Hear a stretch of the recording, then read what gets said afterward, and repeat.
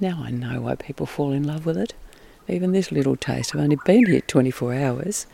I'm already in love with it. It's just kind of magical. I think all the photos and the documentaries you watch and you think, yeah, it's pretty good, but it feels amazing. I think everything is in its right place and kind of allowed to do what it's always done. And you kind of feel that. When you're working out here, you can look in every direction and you don't see any signs of habitation. And until you're actually doing that, it doesn't occur to me just how special that is. But when you're there and you're in amongst it, I'd make sure I look up every once in a while and go, wow, look at this place. What a privilege. We're in the far corner of the Southwest Wilderness, the largest national park in Tasmania, covering over 600,000 hectares of land. A place that's been recognised by the World Heritage Committee for its outstanding universal value. You can only reach here by air, boat, or over a week by foot. I'm here on a mini kayaking adventure with my partner. When I leave in 5 days' time, Eddie will embark on a major expedition, kayaking from Melaleuca, a remote settlement in the southwest, all the way to Cockle Creek in the far southeast of Tassie. I've done a little bit of paddling in remote areas before, but I'm very much a novice. We both love going to places where it's just us and nature. We've arrived by air. We chartered a plane to fit in the 2 3-piece kayaks. The airstrip is at Melaleuca. This is the place where bushwalkers either fly in or out of, and where those who just want a brief glimpse of this extraordinary wilderness without the hard slog arrive for a day trip or an overnight stay for a glamping kind of experience.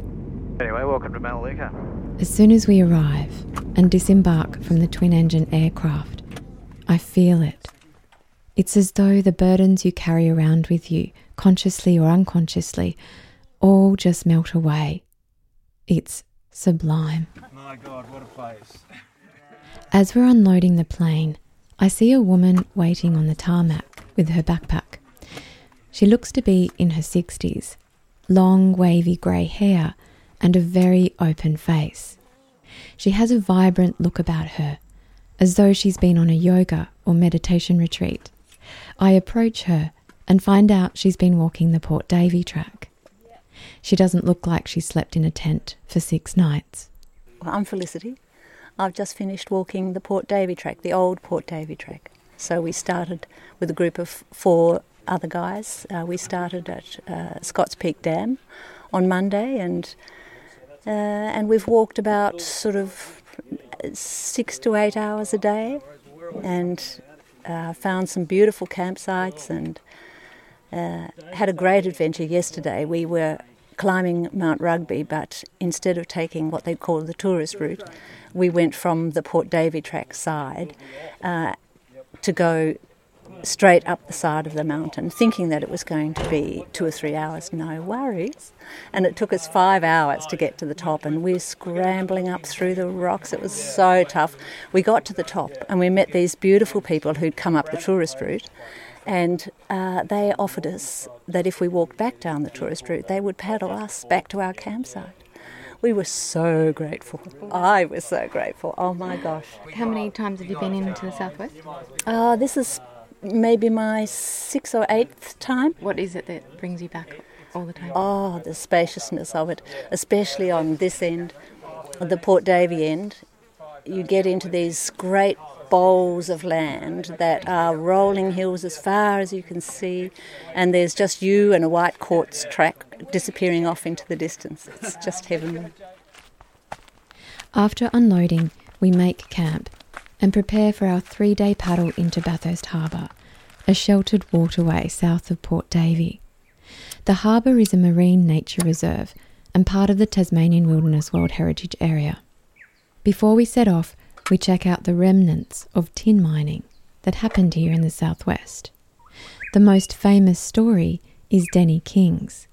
He's known as a legendary bushman, whose activities there ranged from tin mining to helping draw attention to the critically endangered orange-bellied parrot and getting the area recognised as World Heritage. As we learn of the creation story during the Needwani walk at Melaleuca, I contemplate the kind of attention that's given to Denny King and the other white settlers who came here to mine, fish and earn a living. Denny has been knighted King of the Wilderness.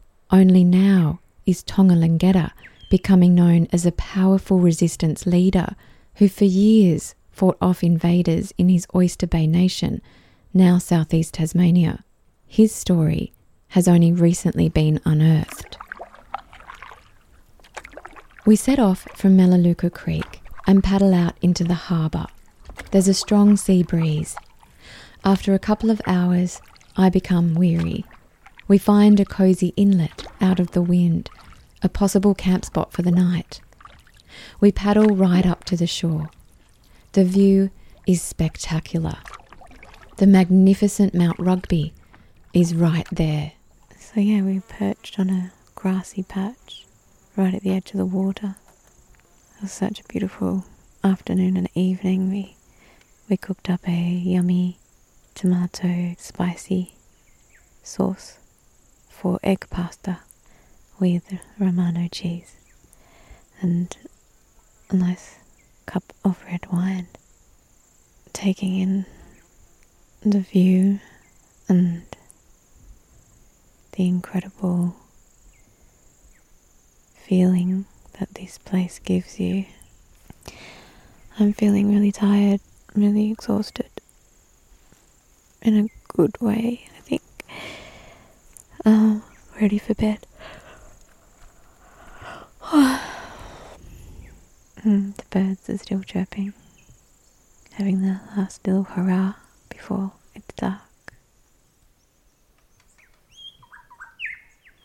Good morning, little bee. Today's the hot day, isn't it? Do you have a plan for today, bee? No. What do you think? Leave camp here and do a day paddle. And come back here tonight. That would be nice. It's about 8k return to that Balmoral beach. I do think it would be nice to stay here one more night. We doing it? Yeah. Come on, bee.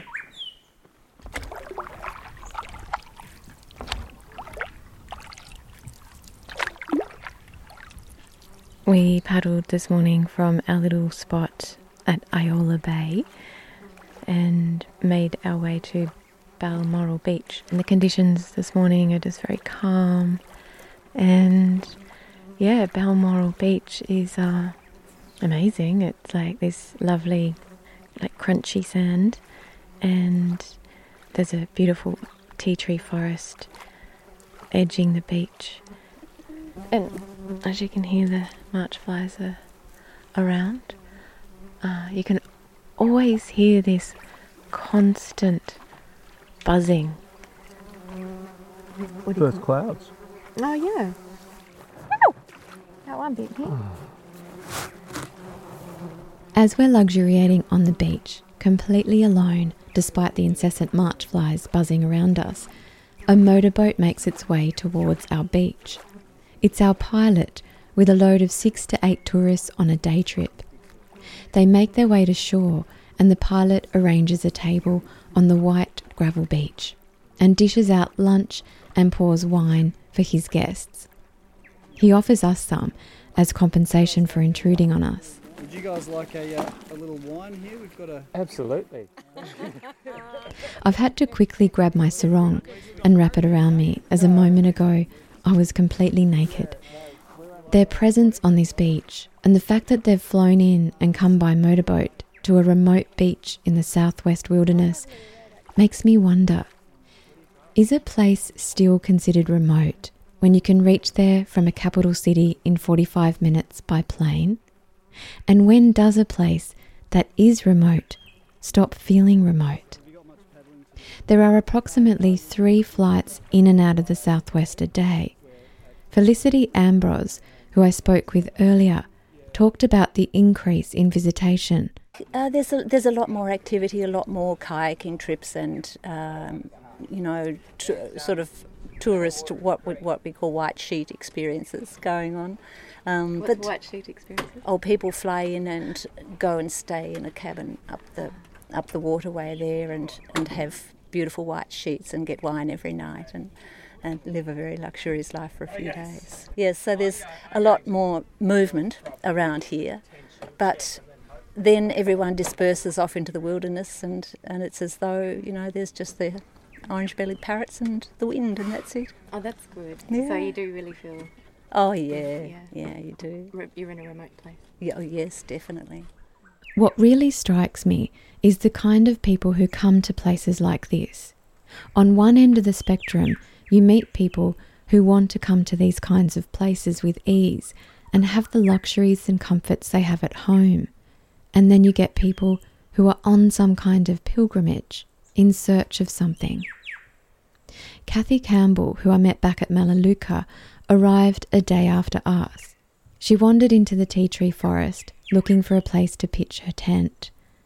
I found myself intrigued by her, a woman in her early 70s setting off into the wilderness alone with a backpack. I guess I'm here looking for my husband, which sounds a bit stupid, but it's pretty much what I'm doing. I think I miss him every day, even though he's been gone for nearly 20 years, and I think I'll just keep going to all the places that he used to love and spend all his time in and got all his kind of calmness and that wonderful love he had in him all the time.